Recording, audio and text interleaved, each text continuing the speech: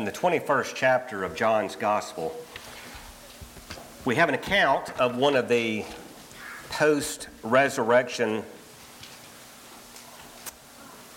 appearances of Jesus to his disciples, the men who would be his apostles. And as we look at this particular event in the life of Jesus, what we see is Christ speaking primarily, I would say, for the benefit of the Apostle Peter. Now, he was speaking to all of the apostles, and he was addressing them as they would come in time to discuss what it was that he would teach at this point. There would only be 7 of the apostles present. But especially Peter was one who came to be the focus of Jesus' attention. And we can understand why.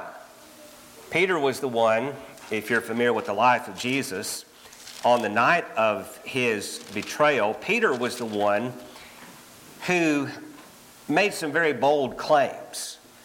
When the Lord had said to the apostles, "Where I go, you cannot follow me now, but you will follow later," Peter said to him, "Lord, why can I not follow you right now?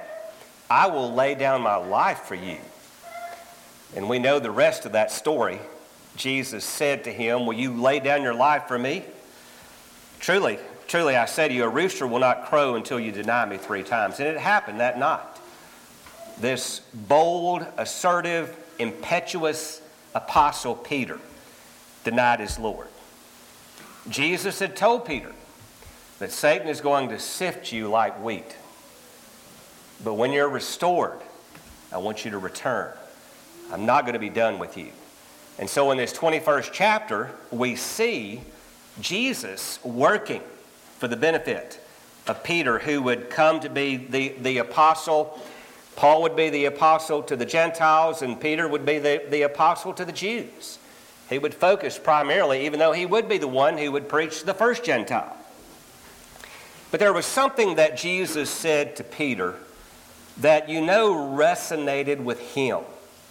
The story of Jesus' life at this point has reached or come full circle. Jesus had told the apostles earlier on, the men who came to be his disciples, "Follow me." And they did for the next 3.5 years. And now as Jesus is about to return to the Father, having said certain things, he said to Peter again, "Follow me." I want us to think about what was involved in following Jesus from Peter's perspective. He was an apostle, he was a disciple, he was a follower. And following Jesus would involve for him certain things. But I think that what we see as we study this chapter are the things that were relevant to Peter being a disciple, a follower, are relevant to us as well. The first point that I would make is that he was calling Peter to become a fisher of men. And if you'll read with me in John chapter 21, beginning at verse 1, we see how this played itself out. After these things, Jesus manifested himself again to the disciples at the Sea of Tiberias, which was the Sea of Galilee, where Jesus had done much of his work. And he manifested himself in this way. Simon Peter, and this is where we see that 7 of the apostles were present, and Thomas, called Didymus, and Nathanael of Cana in Galilee, and the sons of Zebedee, and 2 others of his disciples were together. And Simon Peter said to them, "I'm going fishing." If Peter lived today, I'm convinced he would be a country music fan. What do you do when you don't know what else to do? You just go fishing. Now, he was a fisherman. Peter was a fisherman. James and John were fishermen. And they said to him, those who were present, "We'll also come with you." So they went out, they got in the boat, and that night they caught nothing. But when the day was now breaking, Jesus stood on the beach. Yet the disciples did not know that it was Jesus. It's early morning. It's probably foggy. He's about 100 yards away, and we'll see that in a moment. It's hard to recognize anybody who's 100 yards away. So they didn't know that it was Jesus. And Jesus said to them, "Children, you do not have any fish, do you?" Now notice he called them children. That had to start the wheels turning. And they answered him, "No." And he said to them, "Cast the net on the right-hand side of the boat, and you will find a catch." Now again, you know their minds at work here. Maybe their minds are going back to that time earlier when they were followers of Jesus, when he had called upon them then, after having been fishing all night and caught nothing, to cast out their net. So they cast, and then they were not able to haul it in because of the great number of fish. Therefore that disciple whom Jesus loved, that's John, he's the one who's writing this letter, said to Peter. Now Peter and John were close. Peter, John, and James were members of that inner circle. They were the ones who were there at the Mount of Transfiguration. They were the ones who were present with Jesus at the Garden of Gethsemane and that had somewhat separated themselves from the others. They had a very close relationship. So John, the one that Jesus loved, said to Peter, "It is the Lord." So when Simon Peter heard that it was the Lord, in true Apostle Peter fashion, he put his outer garment on, for he was stripped for work, and he threw himself into the sea. But the other disciples came in the little boat, for they were not far from the land, but about 100 yards away, dragging the net full of fish. Now, I don't know how far he had to go before he could wade. Maybe Joanne can tell us, since she was at the Sea of Galilee recently. But a 100-yard swim is a pretty good swim. But Peter was up to it. The others came in. And when they got out on the land, they saw a charcoal fire already laid and fish placed on it and bread. And Jesus said to them, "Bring some of the fish which you have now caught." Simon Peter went up and drew the net to land full of large fish, 153. And although they were so many, the net was not torn. Jesus said to them, "Come and have breakfast." None of the disciples ventured to question him, "Who are you?" They didn't really know what to say, knowing that it was the Lord. Jesus came and took the bread, he gave it to them, and the fish likewise. And this is now the third time that Jesus was manifested to the disciples after he was raised from the dead. What's Jesus teaching them? Is it about catching fish? Is it about having something to eat for breakfast?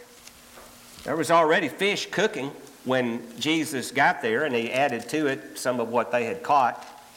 What was the point that Jesus was making to them? I mentioned earlier that this was not the first time that this had happened.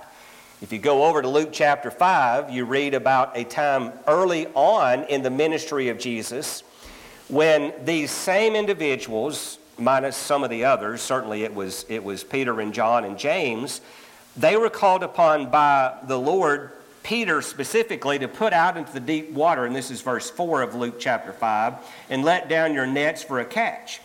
Simon answered and said, "Master, we worked hard all night, we caught nothing, but I will do as you say and let down the nets." When they had done this, they enclosed a great quantity of fish, and their nets began to break. You know, their minds took them back to this place based on what was happening in John chapter 21. So they signaled to their partners in the other boat for them to come and help them. They came, they filled both of the boats so that they began to sink. But when Simon Peter saw that, he fell down at Jesus' feet, saying, "Go away from me, Lord, for I am a sinful man." For amazement had seized him and all his companions because of the catch of fish which they had taken. And so also were James and John, sons of Zebedee, who were partners with Simon. And then Jesus said to Simon, "Do not fear. Don't be afraid. Don't you know that thought's going through his mind now?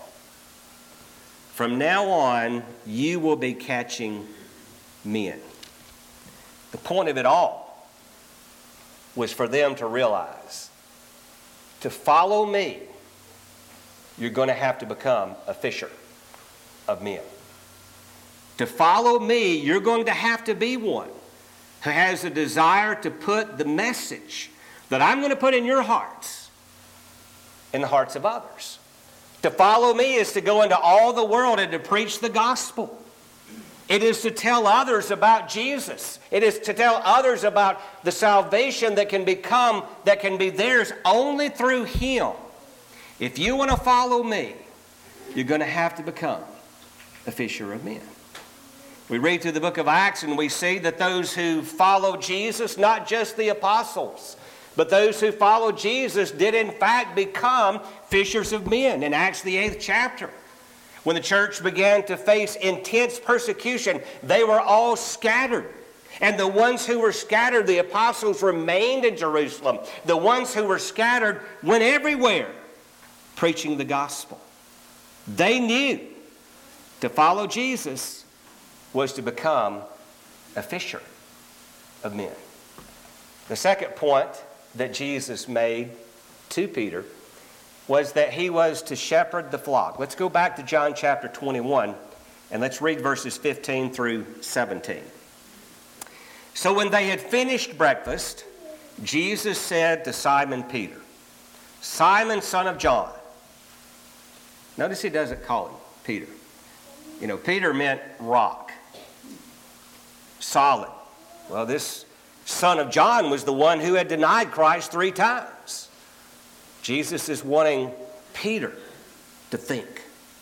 Think about my plan, my purpose for your life. I'm not done with you.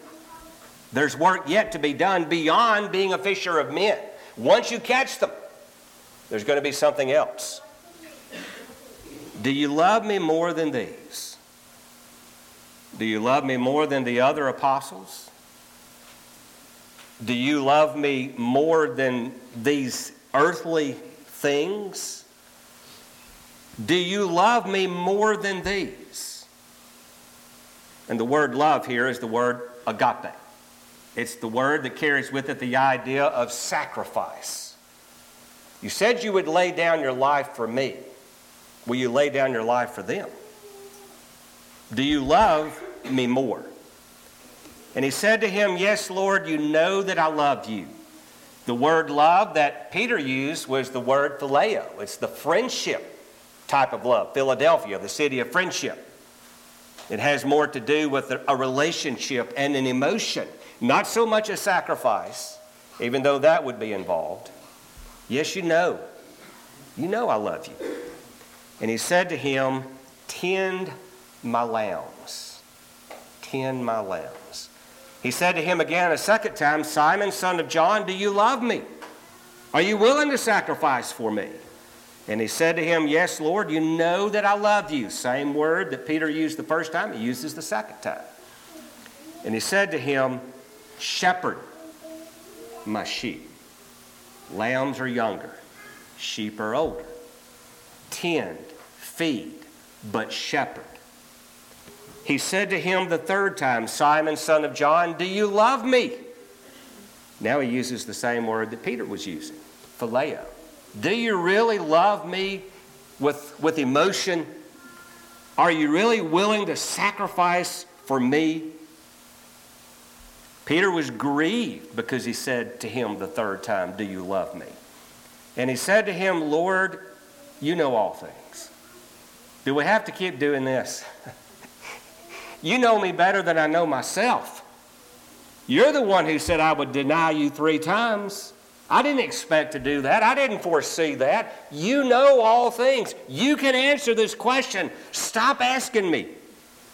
You know that I love you. And Jesus said to him, "Tend my sheep." To be a follower of Jesus is to be one who is concerned about the others who are following Jesus. We're not all called upon to be shepherds of the flock in the sense of becoming elders, but we all have our own little flock. Maybe it's our family, maybe it's our spouse, maybe it's those who are Christians that we have a unique bond with that no others would have. We all have a flock. And if we're going to follow Jesus, we can't isolate ourselves and live our lives in such a way as to show no concern for that flock. But even beyond that little flock that is within our greatest sphere of influence, can we see beyond? Can we look into the lives of others and see that I need to go into the lives of my spiritual family and I need to shepherd them as well? I need to seek to influence them. I need to tend to them. I need to feed them. I need to share the Word of God with them. I need to set an example. I need to truly shepherd. That means to become involved with. That means that they will know my voice. They'll know where I stand. They'll know what I believe. And they'll know me so well that they'll follow me. Are we seeking that in our lives as disciples? Later, Peter, the one to whom Jesus spoke in this place, John chapter 21, he would write of his life, and he would encourage others who shared his experience. In 1 Peter chapter 5, he writes, "Therefore I exhort the elders among you as your fellow elder." So he would become an elder in a local church. He would be not just an apostle, but he would be one who would marry, have children, meet those qualifications that we read about in Timothy and Titus. And he would shepherd a flock, and he would exhort them as your fellow elder and witness of the sufferings of Christ, and a partaker also of the glory that is to be revealed. Shepherd the flock of God among you. Who is that flock among you? Are you feeding them? Are you tending to them? Are you mentoring them? Are you setting an example for them? Exercising oversight, not under compulsion, but voluntarily.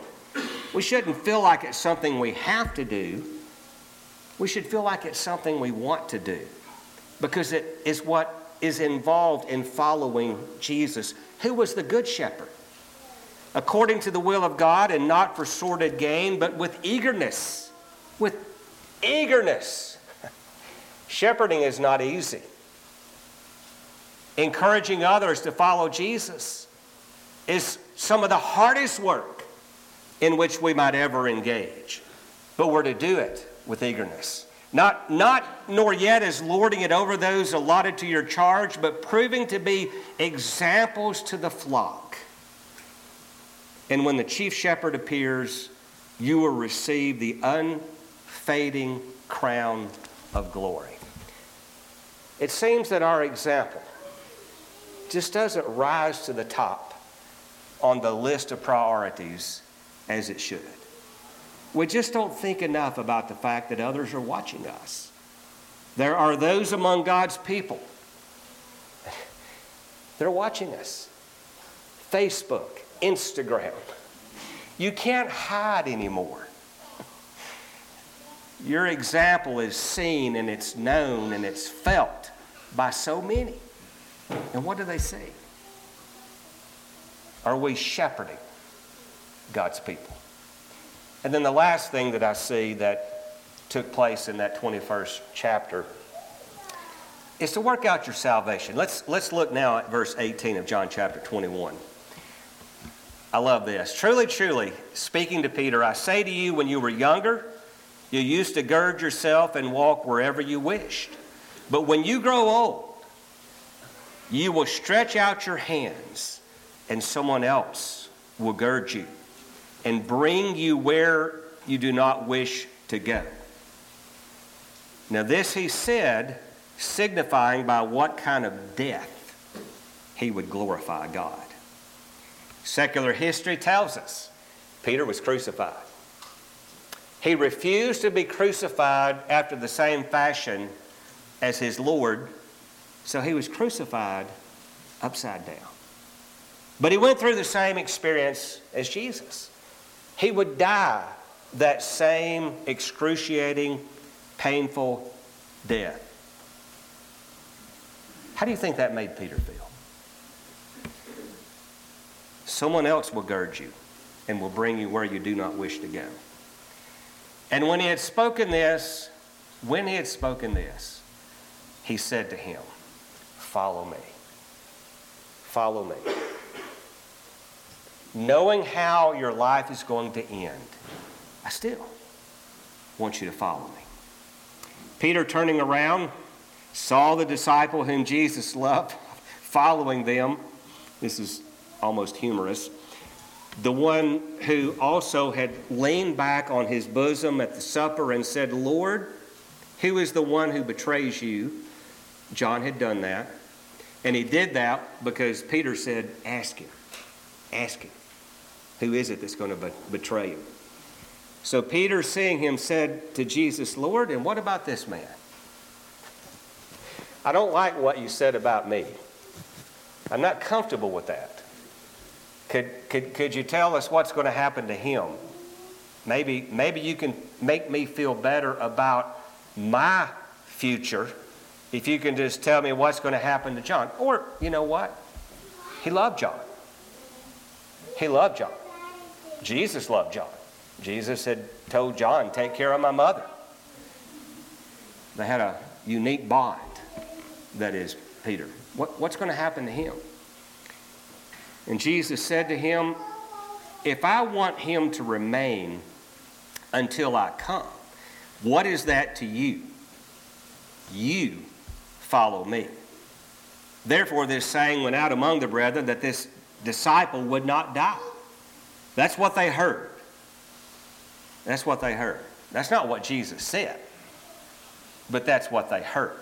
This is incidentally one of the reasons why many during the first century who lived after the resurrection of Christ expected Jesus' return to be imminent. They expected Jesus to return during their lifetime based on statements such as this. Well, if he's going to come back in John's lifetime, then he's going to come back in my lifetime. But that's not what Jesus said. Yet Jesus did not say to him that he would not die, but only, "If I want him to remain until I come, what is that to you?" What Jesus was telling Peter is, don't worry about what's going to happen to John. You work out your salvation. Jesus said, "If I want him to remain until I come, what is that to you? You follow me." Sometimes what stands in the way of us and being true followers of Jesus is that we're just obsessed with what others are doing. Maybe we're envious. I wish I could do what he does. Or maybe we're resentful. I wish he would do as much as I do. All kind of things go through our minds when we begin to compare ourselves to others, don't they? Does that ever take us where we really want to be or where we need to be? Does it help you in life to compare yourself, even outside of the spiritual realm, to always be comparing yourself to someone else? Does that really help? No, it really doesn't. We need to live our lives in one sense with blinders on, focused on following Jesus. The eye of the mind, the eye of the heart needs to be focused not on everybody else, but on Jesus. He's the one that we are to be obsessed with if we're going to follow him. In Philippians, the 2nd chapter, you can't help but see the parallel in what Paul wrote to the church at Philippi when he stated in verse 12 of Philippians 2, "So then, my beloved, just as you have always obeyed, not as in my presence only, but now much more in my absence." Now, I say the parallel because I think about Jesus speaking to Peter. And Jesus could have said the very same thing. "Not as in my presence only, Peter, but now much more in my absence." You've got 40 days with me. Jesus would appeared to the apostles and many others, providing many convincing proofs over a period of 40 days. It's going to be easy to follow me when I'm here, but when I'm gone, in my absence, work out your salvation, not John's, not anybody else's. Work out your salvation with fear and with trembling. For it is God who is at work in you, both to will and to work for his good pleasure. Now that would have spoke to the apostles as well, because Jesus had said much to them about them abiding in him, about them having fellowship with him, and if they had fellowship with him, they would have fellowship with the Father. And the Father and the Son would abide in them, and then he would send them to the Holy Spirit to guide them into all truth. So work out your salvation with fear and trembling, knowing that God is at work in you. Take it seriously. Have we lost that? It's God who is at work in you, both to will and to work for his good pleasure. He wasn't writing that to super Holy Spirit and charged, infused Christians. He was writing that to everyday disciples just like you and I. And he said, work out your salvation. If you're going to be a follower of Jesus, you're going to have to not only tend to the sheep, but you're going to have to tend to yourself.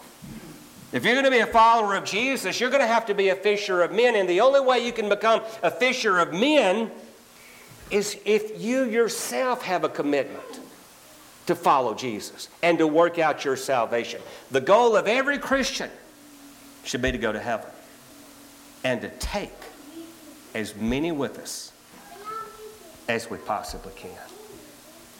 Be a fisher of men.